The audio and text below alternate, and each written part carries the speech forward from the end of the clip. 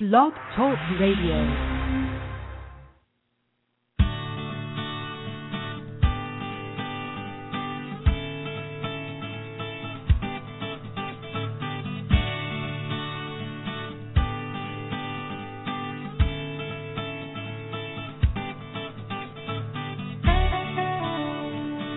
From the offices of Lives in the Balance here in Portland, Maine, time for another edition of Parenting Your Challenging Child. Dr. Ross Greene here.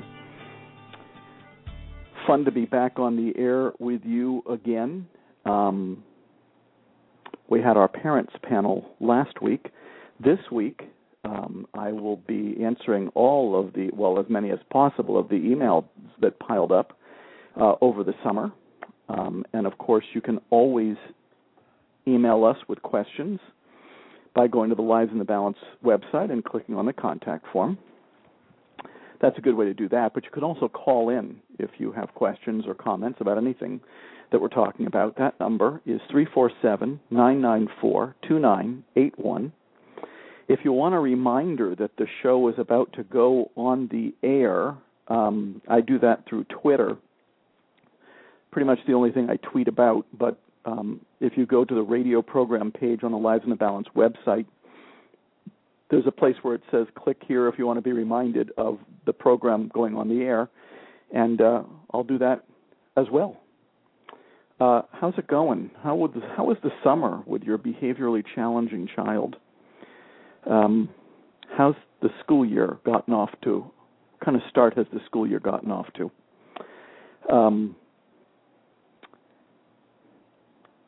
Being the parent of a behaviorally challenging child is certainly not the easiest thing in the world. Certainly made less easy by the fact that here in the year 2013, we still blame parents for the challenging behavior of their challenging kids, despite the fact that the research tells us that it's lagging skills that are the primary factor contributing to challenging behavior and behaviorally challenging kids. And despite the anecdotal observation that most parents of behaviorally challenging kids also have well-behaved kids, same household, kind of the same gene pool. But that's what Lives in the Balance is for, to help people know better. We want people to know better. Who are behaviorally challenging kids? How do they get to be that way? And once we understand them well, what can we do differently in terms of how we parent them so that we don't make things worse and that we do make things better? We know better now, but that information has been slow to get out there. I do my best to get it out there, along with lots of the other folks who help out with Lives in the Balance. Those opportunities for helping out will be expanding greatly over the next several months. We'll be helping you do all kinds of things in your community if you want to help us spread the word about who behaviorally challenging kids are and how we can go about helping them in ways that are compassionate and humane and effective and non-punitive and non-adversarial and collaborative and proactive and relationship enhancing. I know that's a mouthful, but we don't include sticker charts in that. We don't include timeouts in that. We certainly don't include spanking in that, and we don't include paddling in that.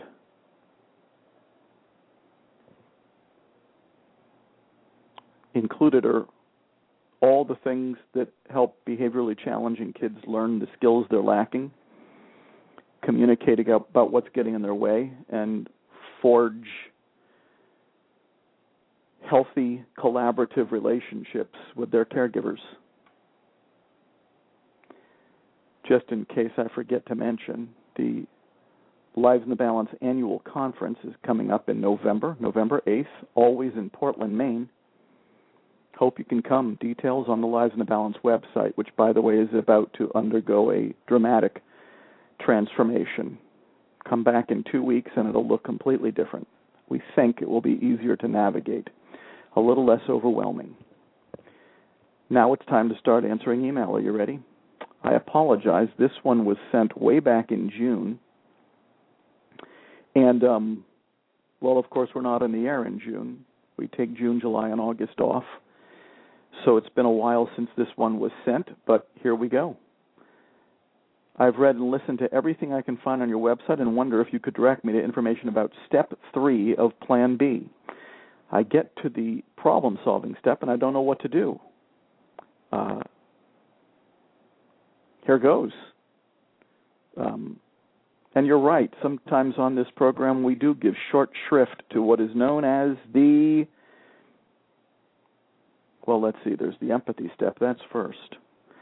There's the define the problem step. That's second. There's the invitation. That's third. You know what? Before I talk about the invitation, let me talk about the first two briefly. The empathy step is where you are gathering information from the child so as to understand his concern or perspective on the unsolved problem you're talking with him about, preferably proactively, right now. To define the problem, if you want to solve a problem with a kid, you're going to need information about what's getting in his way, about what his concern or perspective is. The person who can best give you that information is the child, your problem-solving partner, your problem-solving teammate. Define the problem step. That's where you're getting your concern entered into consideration on the same unsolved problem that you're talking with the child about proactively. You have concerns too. Those concerns have sometimes led you astray. Sometimes they've led you into Plan A, where you are imposing a solution on the child unilaterally. Solutions arrived at with Plan A are not only unilateral, they are also uninformed. Uninformed solutions don't work very well because they aren't informed by the information that we would have gotten from the child about what's getting in his way on the unsolved problem we're talking with him about.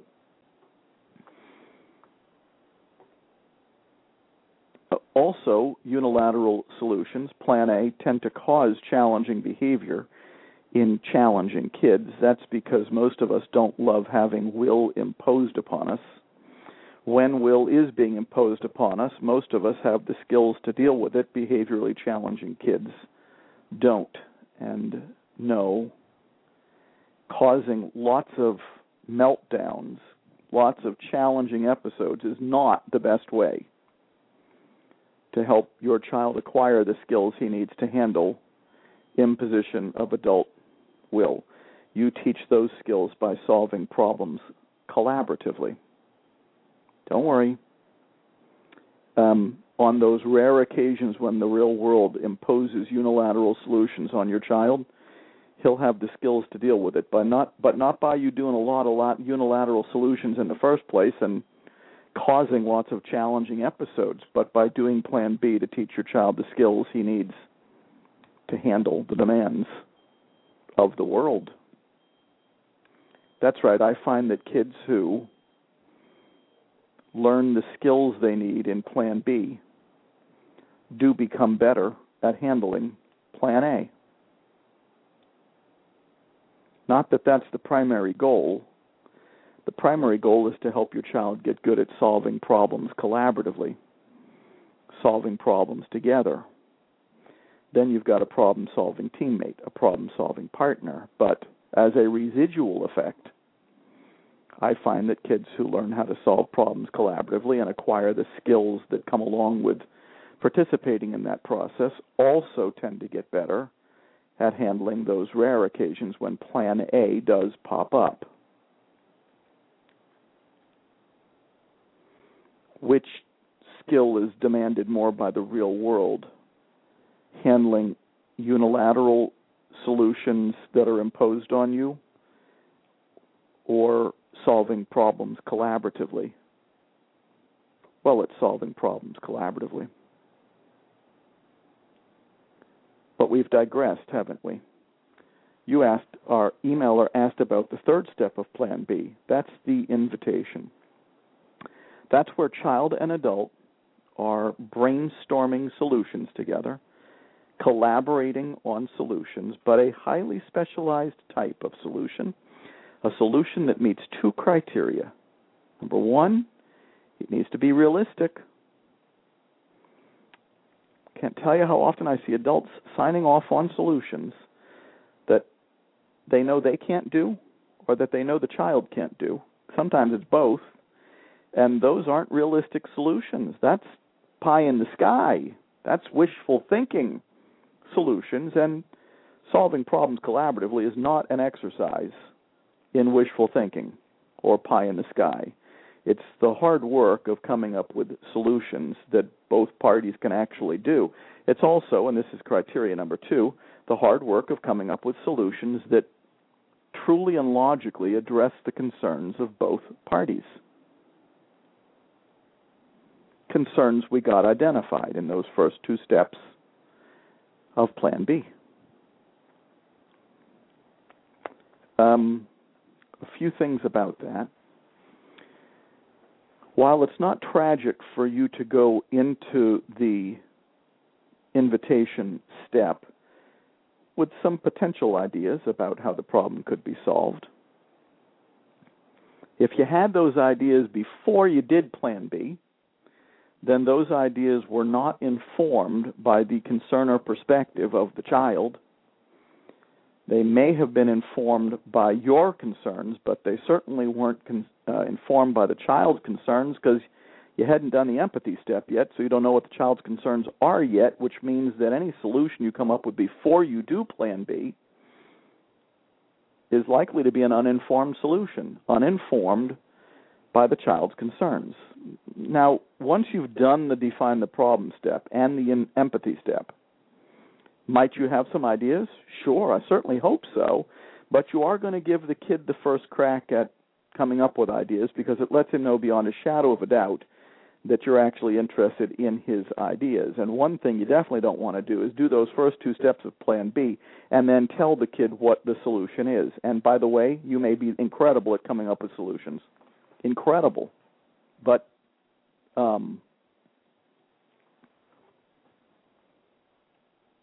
you want to give the kid first crack at the solution because it's good strategy. And the best conceived solution in the world isn't going to fly if it doesn't fly with the person who is the intended beneficiary of that solution, the kid, your problem-solving partner. So it is very tempting to do those first 2 steps of Plan B and then say to your problem-solving partner, the child, hey, here's what the solution is. Nope. Good for you to have some ideas, just in case he doesn't, by the way. Better for the child to have some ideas, by the way, because that's how he learns to start coming up with solutions that are realistic and mutually satisfactory. Of course, a lot of adults need practice at coming up with solutions that are realistic and mutually satisfactory. So everybody's getting practice at doing this when both child and adult are doing Plan B. Now, the invitation usually starts with the words, I wonder if there's a way. Now, generically, what are you wondering if there's a way to do? Generically, you're wondering if there's a way to solve the problem. And you could say that, but if you say that, a lot of kids are going to look at you and say, what problem? Better strategy is to say, I wonder if there's a way to, and then generically address the concerns of party number 1, but also address the concerns of party number 2, but you wouldn't say it that way. You'd actually say what those concerns are. I wonder if there's a way for us to do, well, this is a problem in the Green household right now. My 13-year-old son likes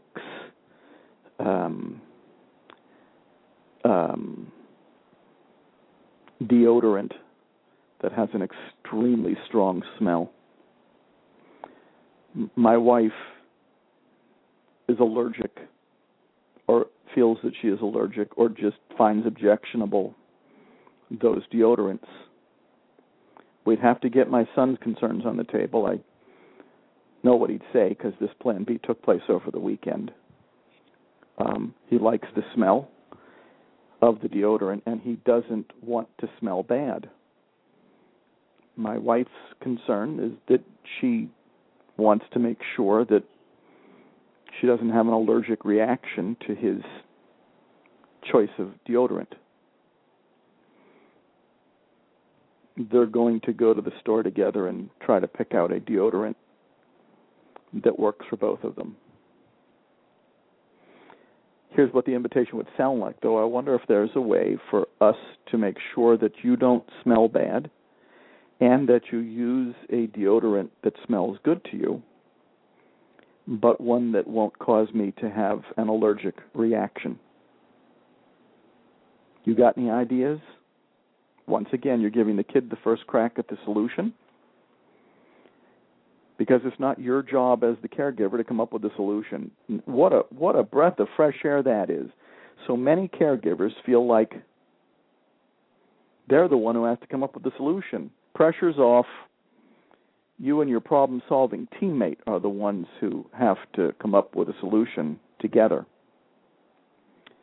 That's a breath of fresh air for many adults, but it's also a big adjustment for many adults because they're accustomed to coming up with the solution, and the solutions that they come up with tend to be unilateral. Now they're collaborative, and by giving the kid the first crack at the solution, you're helping him learn how to solve problems and come up with solutions that are realistic and mutually satisfactory. Even if you're great at it already, we want your kid to get good at it too. I hope that that's good coverage of the invitation for you. If not, email back and with any other questions. You know, I don't know if I gave the call-in number. It's 347-994-2981. If we don't get any callers, I'm just going to answer emails today. Let me just, by the way, what we do on this program is if I answer your email, you will hear from our wonderful coordinator of the radio programs, Lindsay, who is going to let you know that your email has been answered. We finally got that organized. Here's another one. This is a bit of a sad one. My son is now over 21 years old. I came across your website as part of a teacher development workshop, and I started crying because it all makes so much sense, and I feel like I've wasted 16 years. When he was 5 years old, I said to the pediatrician that my son was a good kid who still had terrible temper tantrums. I had had no trouble with his older sisters, and I didn't know what to do for him. Much time spent with therapists, multiple diagnoses, time in mental health facilities, and many medications later. Nothing has really helped fully.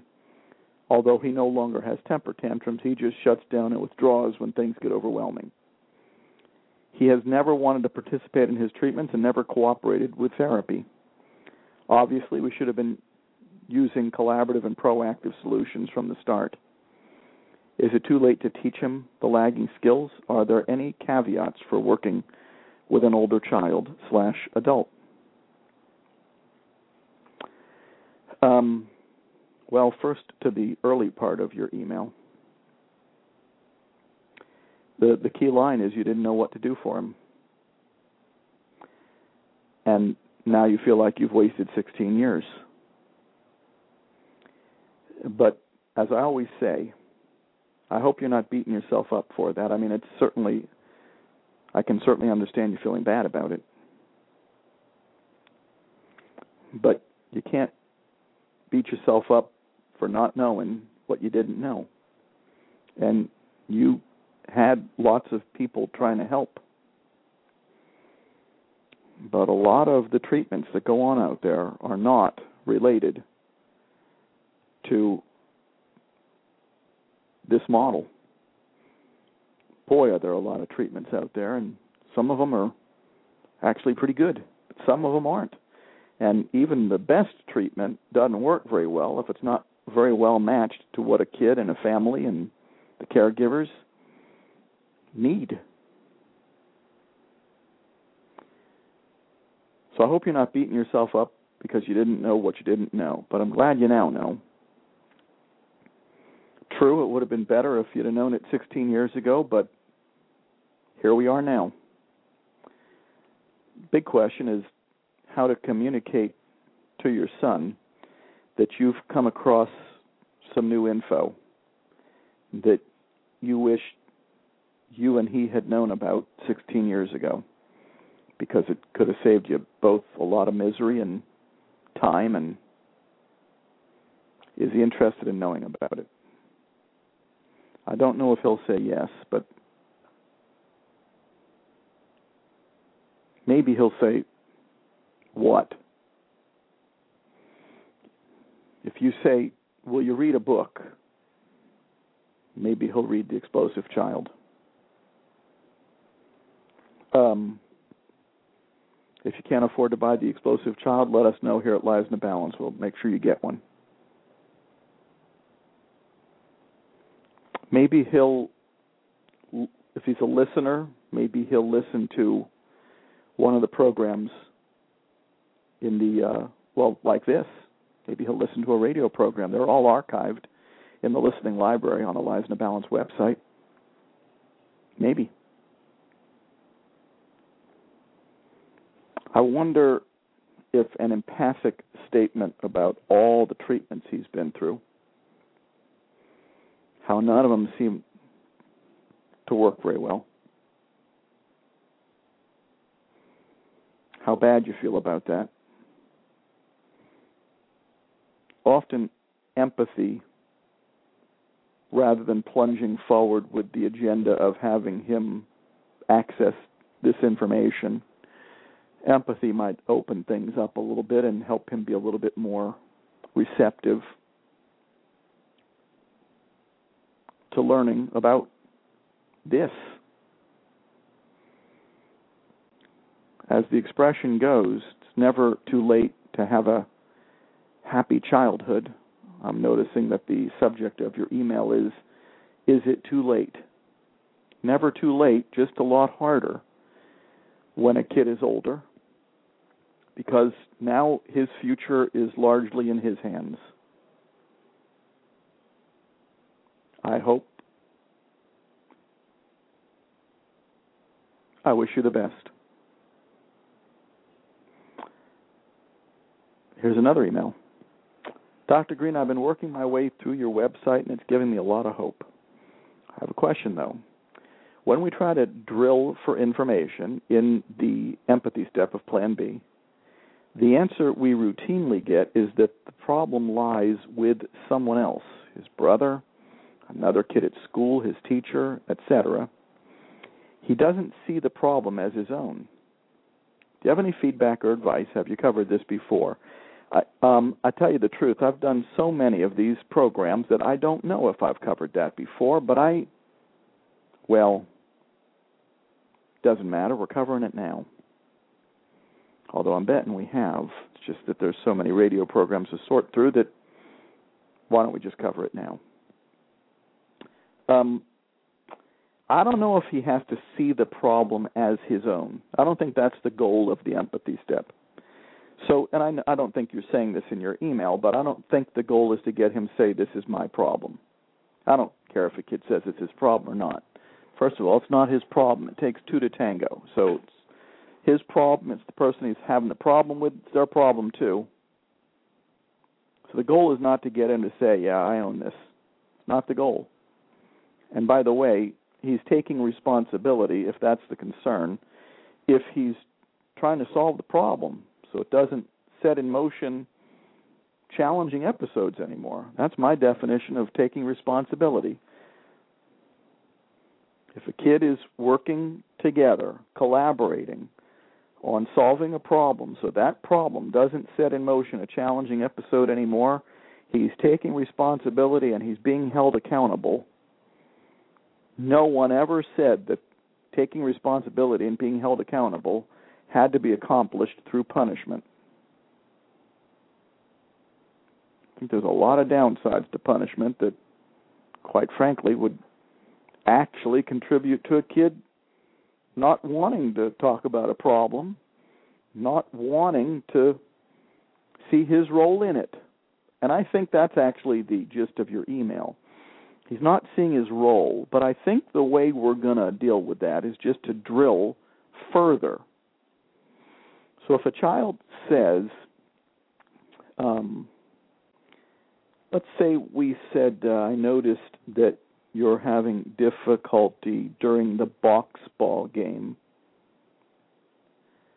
I've noticed that you're having difficulty agreeing on the rules during the box ball game at school. If he says, yeah, well, that's because Robbie's a cheater, I would drill. What's Robbie doing that's cheating? He makes up the rules as he goes along, whatever will help him win. More drilling, and I'll just do reflective listening here. He makes up the rules during the game. Help me understand what rules he makes up. Well, sometimes he says it's on the line when it's really out, but he only thinks it's on the line when it's really out if it keeps him in the game. Oh, so Robbie says it's on the line instead of out when it keeps him in the game. What does he do if it's somebody else? He says it's out. Got it. And then what happens next? How is that a problem for you? Well, I just don't think it's fair that he always makes the call that keeps him in the game and always makes the call that has somebody else be out. More drilling. Help me understand this a little better. How did Robbie it sounds like Robbie's the one making the calls during the box ball game. What's going on with that? Well, you don't want Robbie to be mad at you because you want Robbie to be your friend. And if Robbie decides he wants to be the one who makes the line calls in the box ball game, well, since everybody wants to be Robbie's friend, nobody's going to argue with him. Wow. We're getting a lot of information here about what's going on during the box ball game. At some point, we're still in the empathy step. This could last a while. At some point during the empathy step, you might get around to the following. All right, so now I understand this.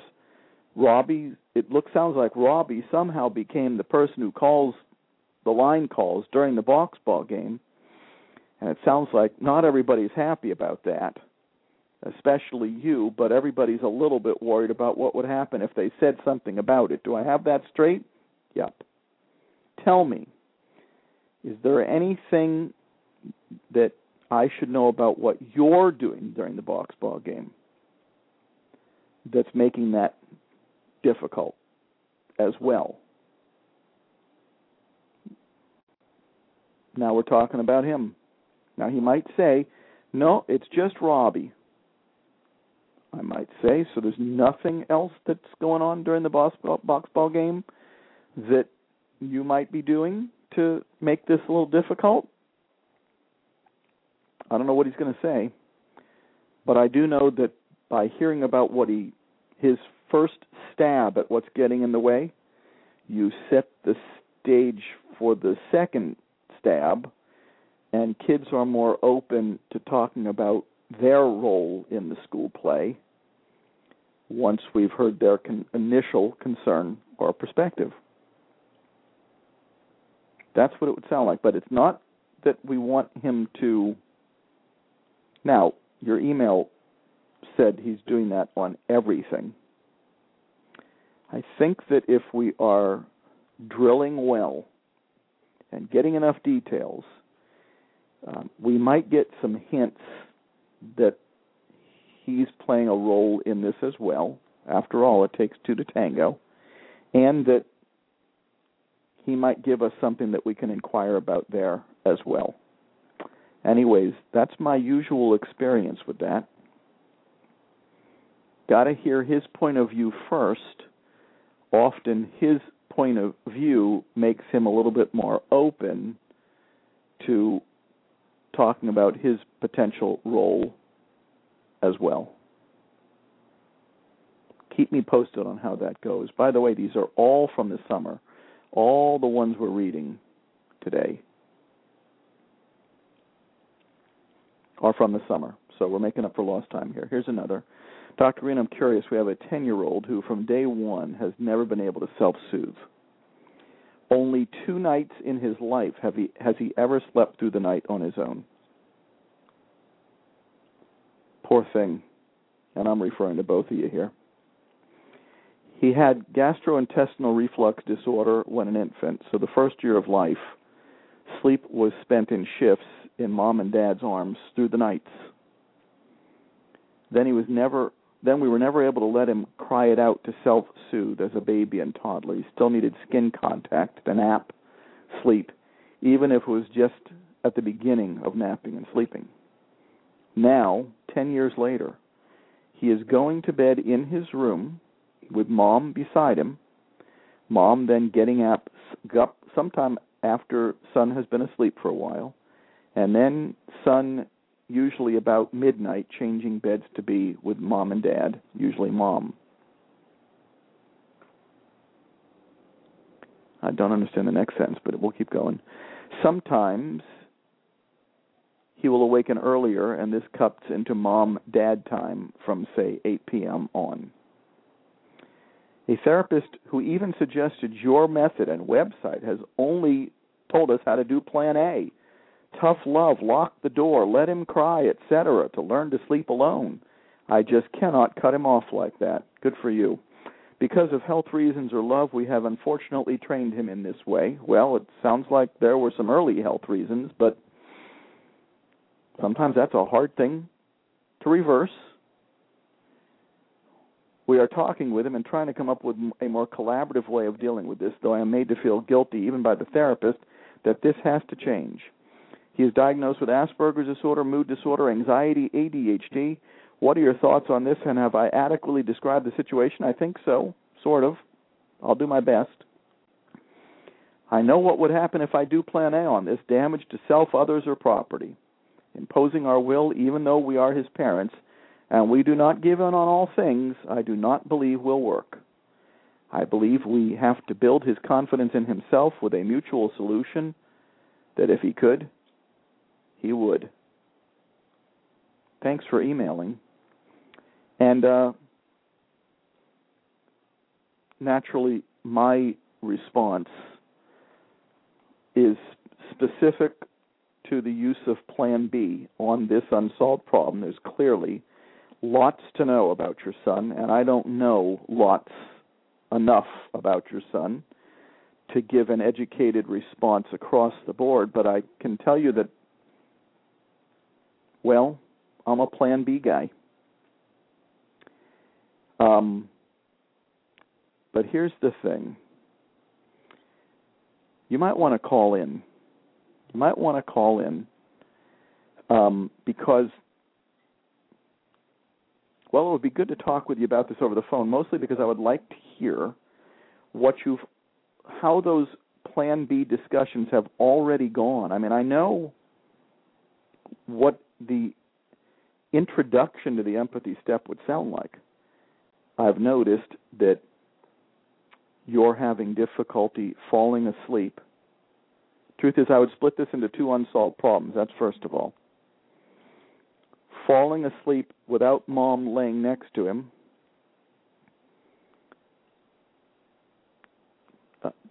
Difficulty falling asleep without mom laying next to him. Difficulty sleeping through the night in his own room. Those are the 2. I'd split it. I've talked on this program about splitting and clumping. I'd split that. And by the way, caller from area code 508, as soon as I'm through answering this email, we'll come right to you and probably finish off the program with it. So I know what the introduction to the empathy step would sound like. You just have to pick which one you're talking with him about, and you'll ask him, what's up? And now comes the part where I can take you no further. I don't know what he's going to say.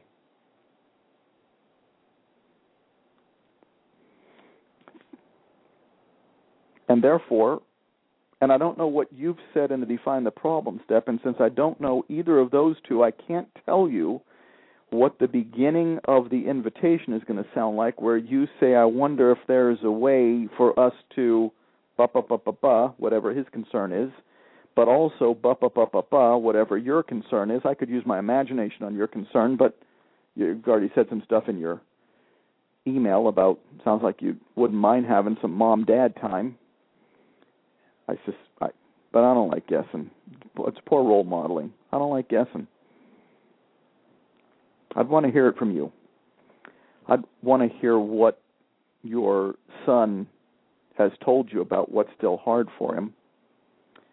Then I might be able to help you a little bit further than I'm able to help you today. Feel free to call into the program. So you'll be hearing from Lindsay that I answered your email on the air, but I guess I didn't really answer it today. Feel free to call in. We keep things anonymous on this program. The only thing listeners will know about you is your area code. Speaking of which, area code 508. You're on the air. How are you today? Hi, Dr. Green. I'm fine, thank you. Thanks for taking my call. You bet. When you're talking, just don't give us any identifying information, no names, etc. Okay. Go ahead. Okay. So, I'm a huge fan of your methods, and it's been a really huge help for my husband and I with our little guy who's 9 now. So the last couple of years of seeing him differently, like your lens, and that if he could do well, he will. He just still needs help building his skills.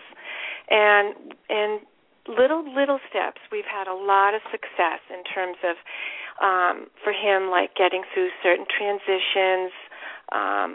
He's reduced a lot of crying. We've had talks of the collaborative talks where he's very open and willing, and he will actually calm down when we use like a soft, quiet voice, like, I see you're really upset, and would you like to talk about it? And it's okay. Give him some time to kind of pull himself together. Lately, can I ask maybe a little advice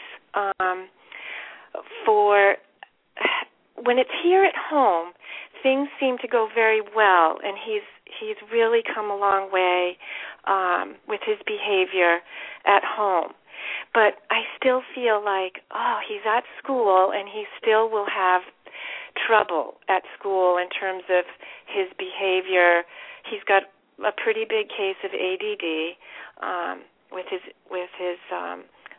focus and attention, and his behavior, it tends to be he's not super self-aware, like he'll just get upset and then he'll start crying, and then his classmates notices and his teachers get upset.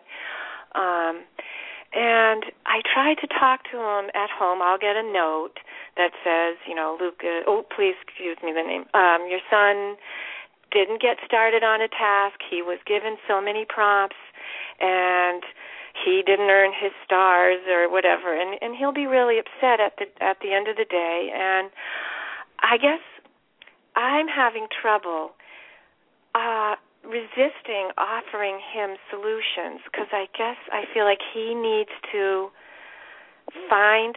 we need to come to those solutions collaboratively, but I'm still not sure how to dig enough when it's, I'm not there at school, so I'm not really seeing everything. And that's kind of where I'm at. Like, I don't know if I'm doing it right with a problem that's at school. Got it. Yeah. So, okay. 2 points. Ready? Okay. And once again, since I don't know your son and haven't done a complete evaluation, all I can do is give you advice on the use of the model. Yeah. But two things I'm hearing. Okay. One thing I'm hearing is that some of the Plan B you're doing is being done in the heat of the moment while we're trying to help him calm down. And that's actually not ideal timing. Yeah. Because he's already upset. He's already upset, yeah. Correct. So the ideal time to do Plan B is, and this is why the new name of my model is Collaborative and Proactive Solutions. It makes it crystal clear that the vast majority of problem solving should be done proactively. It also tells you that the primary activity of the model, the primary ingredient, is problem solving. The skills training actually tends to be more indirect most of the time. Okay. A lot of the skills children are lacking are taught indirectly just by engaging them in the process of solving problems collaboratively and proactively. So, yes, I'm sure he still has skills that need to be taught, but it especially sounds to me like there are still many problems that need to be solved. And so,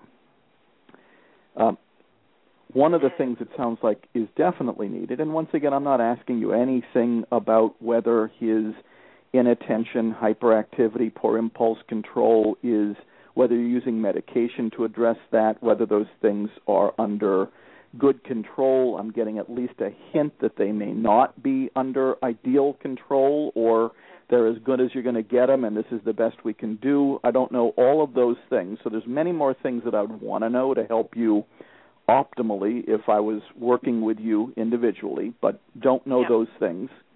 Yep. But it sounds to me like it sure would be good if you made a list of unsolved problems, the problems that are reliably and predictably setting in motion his challenging episodes. And it sure would be good if they had the same thing at school, because that would set the stage for them to be focused, them and you, if you're not already, to be focused on, number one, solving problems, number two, to know what those problems are, and number three, to doing it almost exclusively, proactively, rather than when what is likely to be a highly predictable unsolved problem pops up yet again. Okay. So do you think, I do really agree with that, because he is much more open, and we've had some really good success here at home when we've come back to things, like after we've all settled down and everyone's had ice cream or something, and life is kind of mellow, and I'll sort of say, hey, can we talk about that, time when you got all upset, and then he'll be really good about it. We've had some really good moments with that, and I know that is huge, the waiting for a calm time and then sort of talking about it in case it ever happens again, or why do you think that happened. I really like your sentence, so what's going on with that? And he'll respond really well to that. So I guess So I'm going to really work on that, like for myself, that I try not to do it while he's still upset. I think that I worry that I tend to try to offer him my ideas of solutions. And even though he'll be sweet and he'll say, I'll try that, Mom, and then I walk away going, oh, geez, I think I just gave him my idea of what will help him, but I don't know if he'll really be able to access that, because that's not really his solution. It doesn't have to be his, per se. And I'm only interrupting because we only have about 30 seconds left in the program. Okay. But you are welcome to call back for the next program. Not tragic for you to have some ideas of solutions. Okay, but all right. Even better to see if he has any. Yeah. Because that's a skill that we'd like him to be able to develop. And you actually don't want to leave the invitation until you and he have actually given some thought to whether this is a solution that's realistic and mutually satisfactory, as I said at the very beginning of the program. Now, what you're going to do with the folks at school is a completely different animal, so I do hope that you will call back next week, because we are out of time for today. Okay. I will, actually. We can have an entirely different discussion about what's going on at school, so I hope you'll call in. I will call Take in. care. And they are beginning to be interested in your program, so that is a helpful. Perfect. Call in next week. Take care. Thanks, Dr.